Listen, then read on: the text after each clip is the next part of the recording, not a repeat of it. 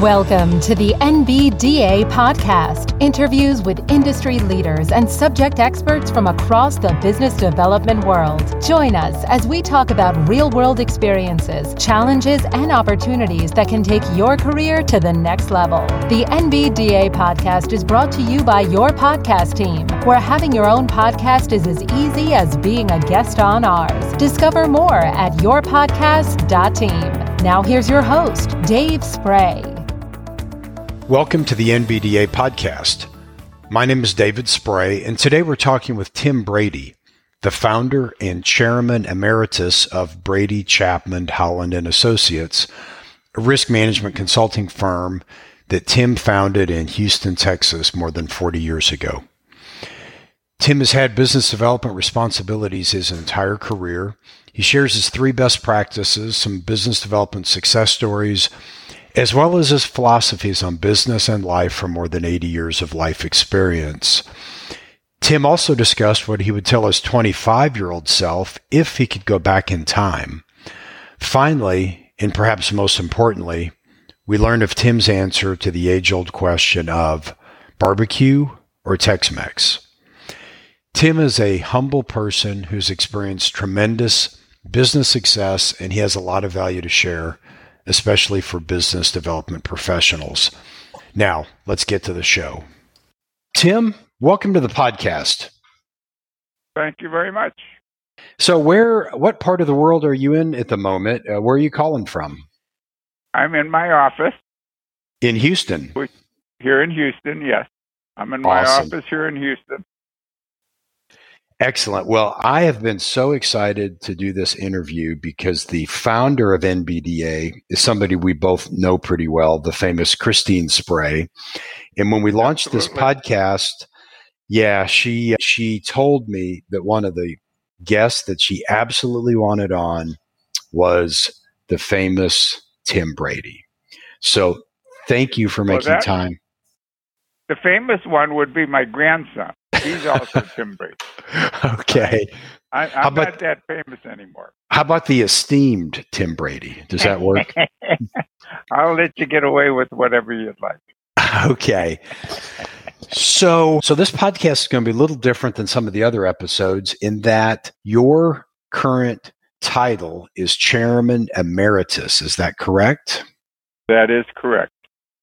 And because of that, so I think that's kind of another way of saying that you're sort of retired. Is that kind of accurate? I guess you could say I'm sort of retired. My goal is to never retire. I just don't have any interest in retiring, but I am much less involved. It was close to 20 years ago I turned the CEO and chairman role over to my son Jeff, and my oldest daughter. He's our CEO. My oldest daughter is our COO. Then I have a grandson who is also Tim Brady. Okay, that's the famous Tim Brady. One, right? Yeah. Okay. He's famous because he's doing so well. Okay, so that's great. And so because of your less involved status, although you are a sponsor with NBDA, I think from the beginning, your kind of day-to-day involvement with NBDA has kind of diminished over the years. And so because of that, we're going to cut out the section where we talk all about NBDA since you're not as active in that. So, but a question that I'm dying to ask is because you and I are big fans of the famous Christine Spray. Now, she is famous. Yes. So do you remember how you first met her and like what your impression was? Oh, my goodness. I believe that it was Kevin Comiskey that introduced us, gosh, not quite 100 years ago, but a long time ago. Okay. I know Kevin. Yes. Yeah, Kevin, don't hold that against me. I won't. Okay. Kevin was the one that introduced us. And unfortunately, I don't recall now what created the opportunity to meet Christine. But then in later years, you're really making me think here, and I'm not coming up with good answers. But I have been a huge fan of Christine for many years. She has been a huge help to me. I think of her as a mentor. She's a great coach. She has done some work for us here at the firm, but she has helped me in so many different ways that I'm forever beholding her. Okay. Well, good. Yeah, they always tell you should try to find common ground with your guest right away. So I think we have our common ground established, both big fans of Christine. Absolutely. So let's get into your background. So I'd kind of like to hear the whole story. I believe that you're not a native Houstonian, but that you originally are from someplace colder and more eastern, Ohio. Is that correct? That is correct. Originally, I'm from Cleveland, Cleveland, Ohio, actually a suburb called Lakewood, and I was born and raised there many, many years. I got into the insurance business first there. That was back in 1963, I believe, with Liberty Mutual. And then I ended up traveling, moving around, transferring quite a bit. I went from Cleveland to Toledo, Ohio, back to Cleveland as a sales manager, and to Chicago as a district manager. And then I left Liberty, joined a national firm, and was with them for about 10 years, and moved with them from Chicago to Los Angeles, Houston. I was in Houston for a couple of years in the late 70s, then to Minneapolis a couple of years. Then I came back to Houston in 81, and I've been here ever since. Okay, so you are... I ended up buying their agency.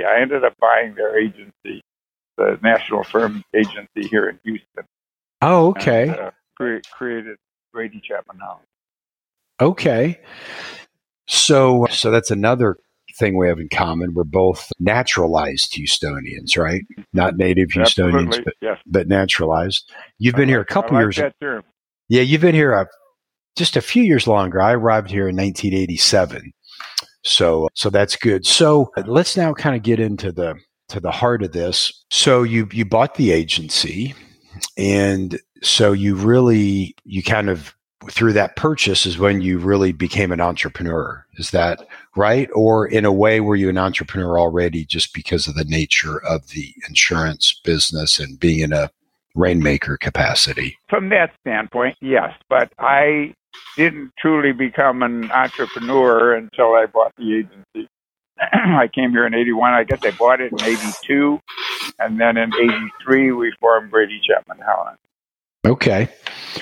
So if you think back to that time, what were you excited about entering entrepreneurship, and did any of it give you pause or concern?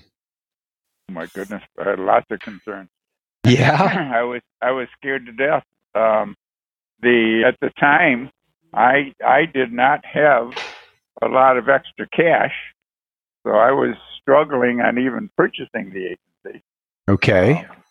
And I went to a banker who helped me figure out how to do it.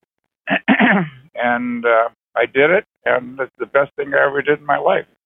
Well, there's other things like marriage and families and what have you, but from a business standpoint, by far the best thing I ever did. Yeah, it seems like it's worked out okay 40 years later, right? It's worked out super. That's good. So when you bought the agency, do you remember how many people were there? We started out with, when I first bought the agency, oh my goodness, yeah, there were probably 3. And then when I got together with Ed Chapman and Lonnie Holland in 83, we started out BCH with probably maybe 7 employees. And today we've got, between the BCH, and we also have a separate personal insurance operation, but between the two operations, we have about 100 employees now. Oh wow, that's quite a bit of growth. We've been very fortunate, very fortunate. What do you attribute that growth to, other than your fearless leadership? I'll tell you what. More of the growth, I credit my son and my grandson, to be honest with you. Okay, talk to me about that. Why do you say that? Well, I did well. I I was the chairman and CEO of BCH. But back in, I guess it was 84, 83, 84, my daughter joined us. And in 85, my daughter's name is Janet Clark. And in 85, my son joined. I could go into a longer story on how that all occurred, but he moved down here from Illinois to join us. And then he's grown incredibly with the business and has been a major factor in even more of a sales atmosphere as I had created over my years. As Jeff is a great salesperson, he's a great people person. He and I are quite different. I'm a quick start, if you're familiar with the Colby. I am actually. And he is not. He's more. I forget what the first column is. Fact finder, which is what I am. There you go. High He's fact more finder. Of a fact finder. That's exactly right. He's much more of a fact finder, which has worked very well for him. He always kids that, in the old ready, aim, fire, I never got those in the right order. I usually started with fire. Sure. And he's more ready. But anyway, He has helped me immensely. He and Jan, my daughter, both have helped me immensely in developing the culture that is BCH. Okay. And I have to say that between his sales skills and the culture and the depth, they have been enormous in the success of BCH, both from a sales standpoint as well as from a cultural standpoint. Okay. Does that answer your question? It does. No, I think that's excellent. Yeah, no. That's what this is all about. Short questions and long answers. That's how it's supposed to work. The guest is supposed to do most of the talking. So how would you describe the culture and what do you think makes the culture special? The attitude of the executive group, we have found that in our hiring process, and especially in putting together the executive group, we have been very much involved. You'll hear me comment on this a number of times probably. We're very people do business with people, and we go out of our way to share communication as well as sharing profit. We share a lot with our client service teams, our employees. Okay. We're very, very much involved. Being sincere, being trustworthy, being honest. All of those are traits that are critical to us in the hiring process. If we don't have people that fit that category, then we don't have an interest in bringing them on board. The ones that we do bring on board stay with us for a very long time and are very much involved in the hiring process and recommending additional people that went as we've continued to grow. Many of our hires as a result of our culture and as a result of the employees' recommendations. Okay. Again, well, I think I babbled a little bit there. Did I answer your question? You did. I asked what made the culture special, and I think in summary, you said that you all are people oriented because you're in the people business. Your employees are people. Your clients are people. The insurance companies you work with have people. So that makes perfect sense. So let's talk a bit about business development in terms of just through the years. What have you found that works? What are some different ideas you've had? Let's just kind of turn the conversation to business development. If I was like brand new, say I was a brand new producer at your company, isn't that the term used in the insurance business? Producer? We producers. In our case, we refer to all of our producers as risk advisors. Okay. Yeah, that sounds less pushy. Yeah, and that's one of the things that differentiates, just touching briefly on the insurance side. One of the things that differentiates us is that our focus is more on helping our clients control risk than it is on insurance itself. I see. And then the risk, I like that. I like that term because the producer term I always thought sounded, what's the word? Just very transactional, pushy, transactional. So I like that approach that if you help companies reduce their risk, then that's a much better place to start than trying to hit your monthly sales quota, right? Very much so. Very much so. So if somebody was a brand new risk advisor, is that what might be some suggestions you would have for them as they're trying to kind of develop their network and their book of business, if you will? Well, I mean, you're wanting to talk about the brand new producers, and that's tough. I mean, it's tough for any brand new. Okay, well, let's talk about. Yeah, go ahead and risk advisors. Brand new ones, when they're first coming in, it's very, very difficult. And one of the things that we look for in bringing on new risk advisors, if you don't mind me using that term, sure. One of the things that we look for is people that not only obviously have people skills. We do testing, we do the Colby, and we do some other testing. But in that process, we're looking for risk advisors that have networks already of people that they know. Sure. So that they've got the ability to go out and develop potential clients through the relationships that they already have, whether those people be potential clients themselves or be what we call centers of influence or coins. Okay. So good point. And so thank you for kind of clarifying it. So let me kind of restate my question then with somebody who's more experienced. What are some of the things that you might recommend a more experienced risk advisor be doing on a regular basis? Well, one of the things I think that you have talked about in the past are best practices. And I would say that there are three that if the risk advisors follow these, they can't help but be successful. Okay. The first is to make sure you're taking great care of existing clients. Okay. The simple reason for that is not only to retain those clients, but they are also your best source of referrals. Sure.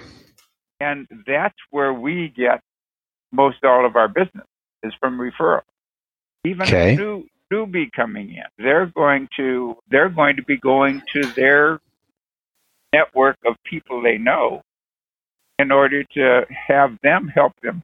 People like to help people. Mm-hmm. So that if you've got a good relationship with your existing clients or with your friends or with whomever, you've got the ability. They're going to want to help you. And if you ask them to help give you the names of some people that you could help, they're going to be happy to do it. Okay. It's true with the clients or the centers of influence. So that's one. Okay. Second, I'm a huge believer in learning sales technique. Words mean a lot, and using them properly means a lot. But while sales techniques are very, very important to understand, you've always got to be sincere, you've always got to be honest, and you've always got to be caring to your prospective client. And if you don't do those things, you're in trouble. Okay. The third item would be we, as a firm, are in the service business. We're selling an intangible product. Yep. So we have always got to remember what I said earlier. People do business with people. They do business with people they trust, and they do business with people they like. So in your networking efforts, you've got to, and that's where it helps immensely to have the referral from a client or from a center of influence, because you've already taken a big step forward as far as building trust. Because obviously those people trust you, or they wouldn't have recommended you. Sure.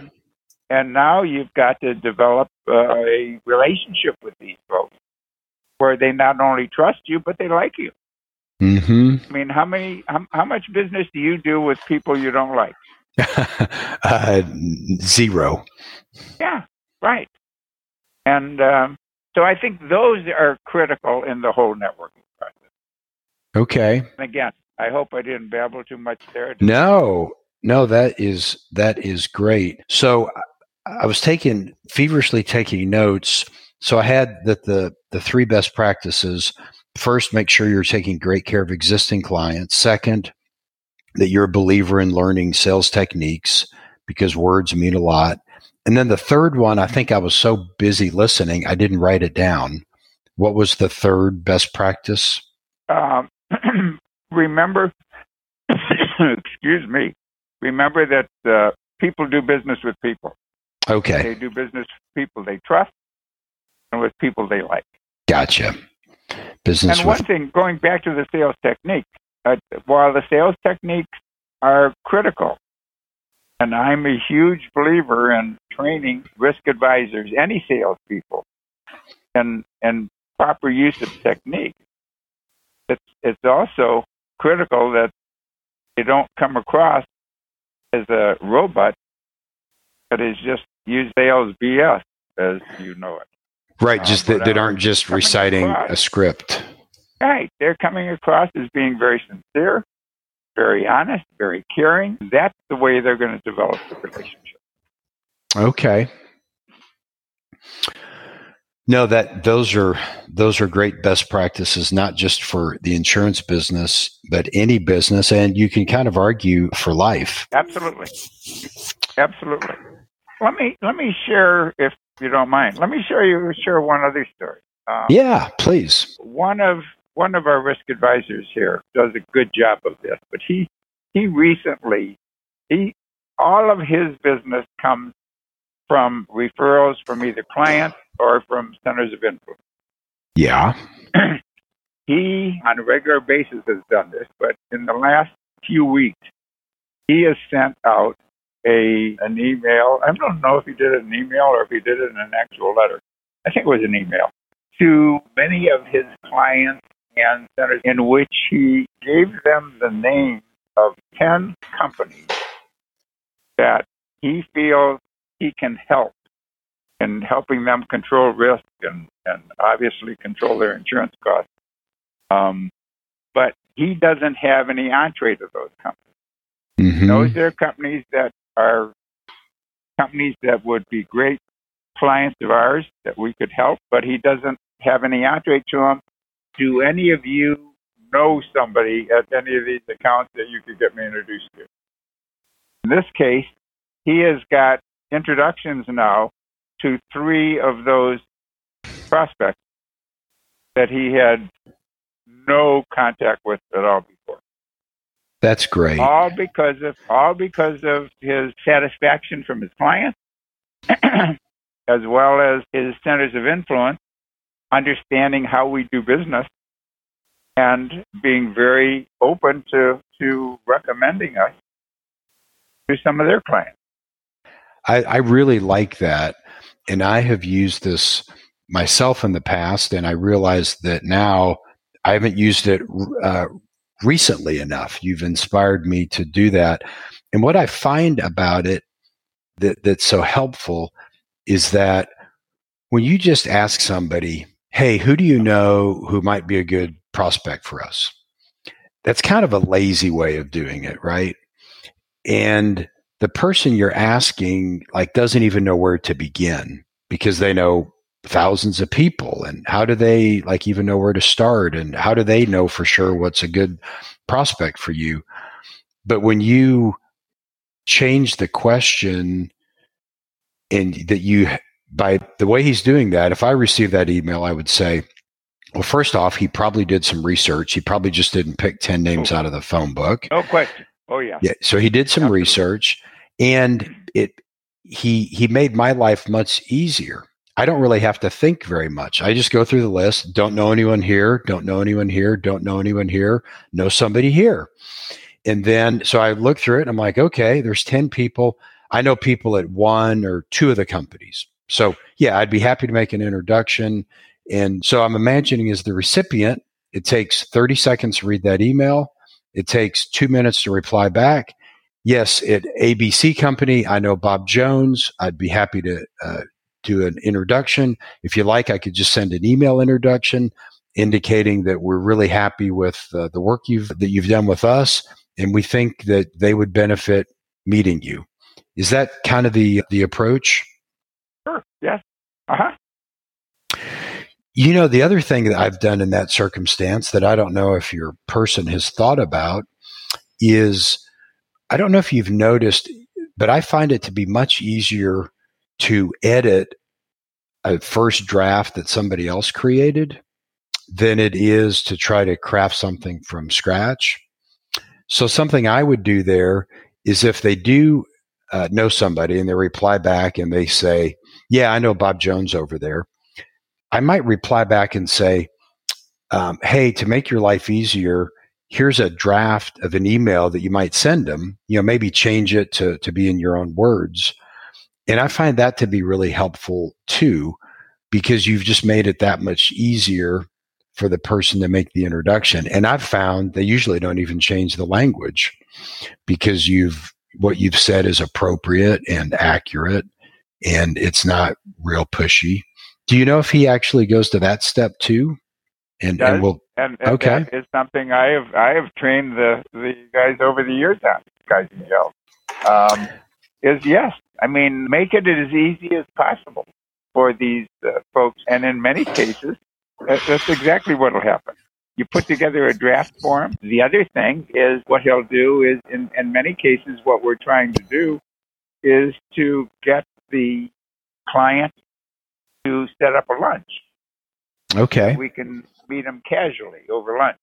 Yeah. And so in many cases, what the client might be doing is, or the center of influence might be doing, is picking up the phone and say, hey, how about joining me for lunch? I've got somebody I want you to meet.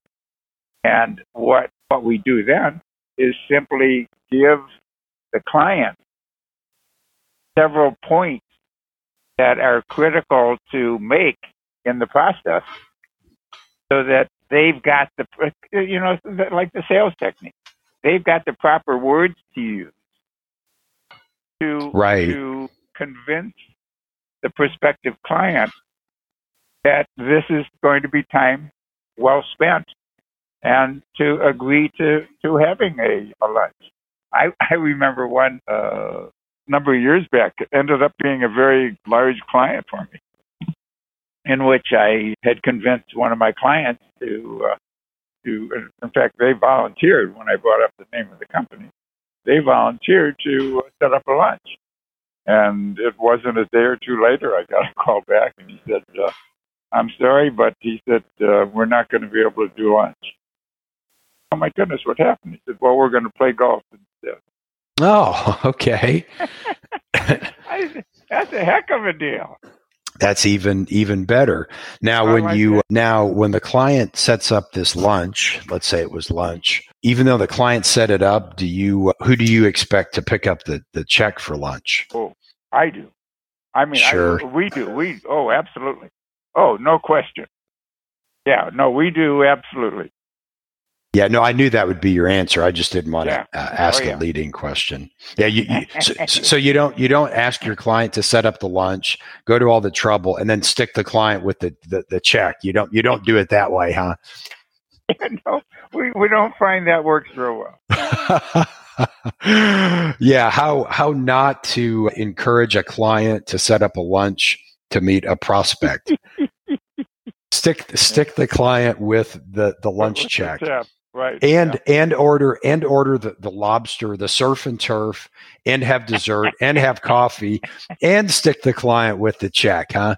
That's not going to be the best way to go. That probably won't work well. That's great. So lunch, perhaps if the client's really enthusiastic, maybe setting up a round of golf. What are some of the other ways that you have seen is useful in receiving a favorable introduction to a prospect that you'd like to meet? Well, one of them is I've picked up from Christine, as a matter of fact. Okay. Which you simply via email, you give them both each other's contact information, so that they're both open to make contact with the other, and whichever one wants to can go ahead and do it. So if Christine has sent an email out saying, "Hey, David, I'd like you to meet Tim Brady. I think he could be of help to you. Here's both of your contact information. I'll leave it up to the two of you to make contact and let me know if I can help." Very well. That has worked very. It doesn't work. I don't like that as well as the face-to-face, obviously. But if you can't get the face-to-face, that works quite well. Yeah, I mean, that sounds like a great idea. My only question is, why did she share that with you, but she didn't bother sharing it with me? I'm going to apparently have to have a talk with my wife about who she's giving. Yeah. I was going to say maybe she likes me better than you, but apparently that is the case, because when you hear her talk about Tim Brady, she talks about you in the same way she does our dog. I mean, pure as the driven snow, can do nothing wrong, just an angel, like both of you. I can't tell if she's talking about our dog or Tim Brady. All right, move on. Okay, so a variation of that email that I have found that I really like. So let's say that I have a client and I want to introduce him to one of your risk advisors. Okay. And so I'm sending this email that we're talking about. And let's say I'm introducing your grandson. Okay. Does your grandson still do risk advisor work? Oh, my goodness. Yes. Okay. So I'm introducing them to the president of ABC Company. One of the things, the little slight things, you talk about how words matter. I'll send an email that says something like, Bob, I really think, Bob/Tim, I really think the two of you would benefit from meeting one another. And then what I'll say in the next sentence, I'll start a new paragraph and I'll say, Tim, will you please reach out to Bob and schedule a time to meet? Because now Tim is obligated to call Bob.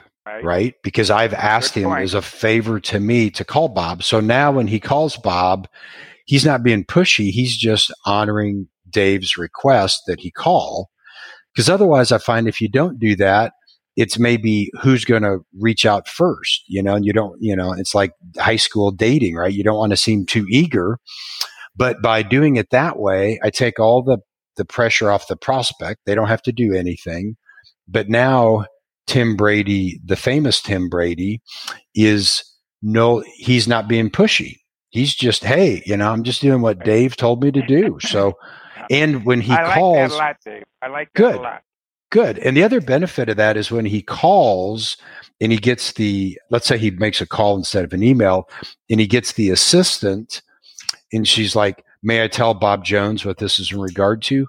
Yes, David Spray sent an email introducing us, and he specifically asked me to call Bob.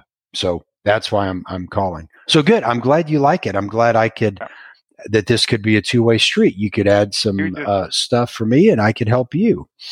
You just used another word that I like a lot, and that's specific. You specifically asked me to. Yes. I didn't even. That has impact. And, I didn't even really think that much about the wording I was using, but you're right. Specifically. Yeah. Okay. So it turns out we both have an idea or two on business development. I'd love to hear a war story or two from you. And this really doesn't have to be business development related. This could be just kind of a business example. So maybe here's an example. Maybe like a client that you thought was lost. The client called you up and they said, hey, good news and bad news. The good news is our insurance rates are going down 3%. The bad news is somebody else found those reduced rates and we no longer need you. Best of luck. So I'm guessing over your 40-year career that maybe has happened one time. Did you ever have a case where you were able to transform that from that to actually end up retaining the work and the client being happy with you? Can you think of a case where that's ever happened, and could you kind of tell the story? You don't have to give any specific names. I can say that there's a lot of those cases. I mean, so many cases. The client has been given a line of BS. Okay. In so many cases, and I've done this so many times, I don't have a particular one to identify, but a client will come. I mean, and here again, if you've been doing the job that you're supposed to be doing and servicing this client and building the relationship, and having the trust, and them liking you and wanting to do business with you, you should never get that call, right? If you've done your job right. If you do, they're calling you. If you do, they're calling you to say, hey, here's what's going on. It looks like this is something we ought to consider. Help me evaluate. Okay. They're giving you a chance. They're giving you a chance. Sure. And even if they didn't approach it that way, you go back to them that way and get the opportunity to get in and see what's really going on. And you find out that the whole story is a whole lot different than what was originally presented, what they perceived as being presented. Okay. No, I mean, if you're involved with servicing existing accounts, you're going to run into that kind of situation a fair amount. But if you've got the kind of relationship that you should have and have developed over the years, that's just going to be an opportunity for you. Okay. I can see that. Well, wow, I cannot believe how the time has flown by. I have 3 questions remaining for you. Uh-oh. Yep. And so the first 2 are kind of trick questions, if you will. But they're not going to be impossible. So the first one is, let's just say that you could go back in time and give some advice to the 25-year-old Tim Brady with the perspective that you have of having several decades more life experience than the 25-year-old Tim Brady. Is there any advice that comes to mind that you might give to yourself? Well, I guess it would be one of the things that I did very well when I got started in this business, because I didn't know insurance at all when I first got started back in the 80s. Oh my goodness! But one of the first things I did is absolutely focused 100% on learning the business. Okay. So that technically I was competent. I know that many sales coaches now today will talk to you about you don't need to be a technician. You just need to be the salesperson and know the technique. Yep. And there'll be I've other heard this. people that can support you. I don't happen to be a proponent of that. Okay. I think that in order to have the confidence and sincerity and show the confidence, you've got to know what the heck you're talking about. Especially if your business card, sorry to interrupt, especially if your business card says risk advisor, it kind of implies a certain level of knowledge and expertise. That's right. But I guess the one thing as a new advisor, as a new salesperson is getting out, and especially if they have, well, not especially, assuming that they have clients or at least they've got some kind of centers of influence. The thing that so many salespeople do not do is a very simple thing called asking. I can't tell you how many times I have talked to our risk advisors about a given situation, and have you asked ABC Corporation, Bob Jones, have you asked them for somebody that they feel that you could be of service to? Well, no, I haven't. Why not? Yes. I mean, salespeople, you would think salespeople would be a natural. Believe me, it's not. They hesitate to ask. And I guess, if there's one big, simple item that would help all of them, to learn to ask for referrals and And I guess really at a bigger level, maybe it's just that's a life lesson, right? Learn to ask for what you want. Because if you never ask the universe what you want, you're probably not going to get what you want. No, absolutely. Totally agree. Okay. So that's great. I appreciate that. Any other advice you might give to yourself, personal, professional, anything else that comes to mind? Oh, my goodness. Lots of things. I guess that one of the things that I this can go both ways, but I in my early years was absolutely a workaholic. In fact, probably more than my early years. Okay. I really appreciate seeing my son and my grandson, the way they certainly work a lot, but they do a lot better job of balancing the personal life and the work life. And I think that's important. I mean, you definitely, if you use an athlete, use Michael Jordan, use whoever you want. I mean, those people, in order to be as good as they were, obviously had to be focused on it damn near 24 hours a day. Right. And I understand that. And I certainly appreciate it, especially as you start a family. You've got to make sure you've got a certain amount of balance in the family versus the work life. Okay. Yeah, I think that's great advice. And it sounds like although you weren't able to go back in time and give that advice to your 25-year-old self, it sounds like you might have given that advice to your son and grandson. Oh, and I think, yeah. And I think they've seen that. Let me just say, yes, I have. Okay. Just leave it at that. Sure. Well, I'm imagining what you might have been thinking was that they had witnessed firsthand, kind of as an outsider, what it's like to have a workaholic in your life, and maybe they had a perspective that gave them an understanding. So that's got into my head.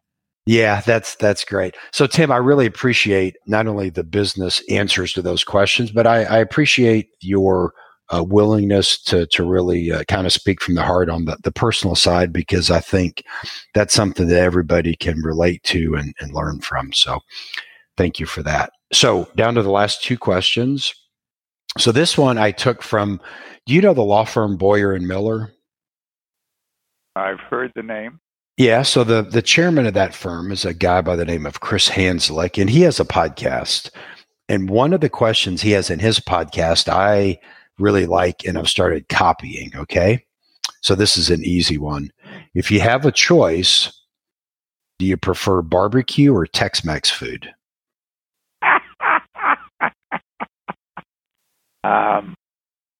If it's really good barbecue, I'll go with the barbecue, but normally I'll go with the Tex-Mex. Okay. Yeah, I'm with you there. I think I can tolerate average Tex-Mex better than I can tolerate average barbecue. Well said. So the last question is there anything that we didn't talk about that you think we should have? No, we've talked about a lot. I guess I will add one thing. Okay. And one of the things that's very difficult for any sales art is to stay focused on that business development and to recharge your battery at times. Okay. You're obviously not always up. You're not always doing your best. And one of the things that I have found has been very helpful, and I think that all salespeople should have, is some kind of an accountability partner. Somebody that can help them keep themselves accountable. I don't care how good you are and how well you think you hold yourself accountable. Unless you're sharing that with the partner and having them help to hold you accountable, it's not going to be as effective as it could be with that accountability partner. Okay. So have somebody to hold you accountable in some capacity. And the mentoring that I do with some of the risk advisors right now, that's the primary thing that I do. Is I commit them to identifying, let's say on a weekly basis, what are the 2 or 3 key things that you're going to get done, key revenue producing things that you're going to get done. And then the next week we talk about results of that and what are the 2 or 3 things for this week. Okay. That's excellent advice. It's easy to do, but people don't do it. Yep. Well, that is great. Well, Tim, thank you so much for being on the show. It was really fun to catch up with you. And I know going into it, you weren't sure that you could add a lot of value, but you really have. Your business experience and life experience has resulted in really some great gems that people can really learn from and appreciate. So I really appreciate you taking the time. Well, you have made this very enjoyable. I've had a great time. Well, that is great. Well, I'm glad to hear it. Well, hey, you enjoy your afternoon in Houston, and we will catch up another time, okay? Thank you, Dave. I appreciate it. Thank you. And there we have it, another great episode. Don't forget to check out the show notes at podcast.nbda.co, and you can find out more about being a member of the National Business Development Association at nbda.co. That's it for this episode. Have a great week, and we'll talk to you next time.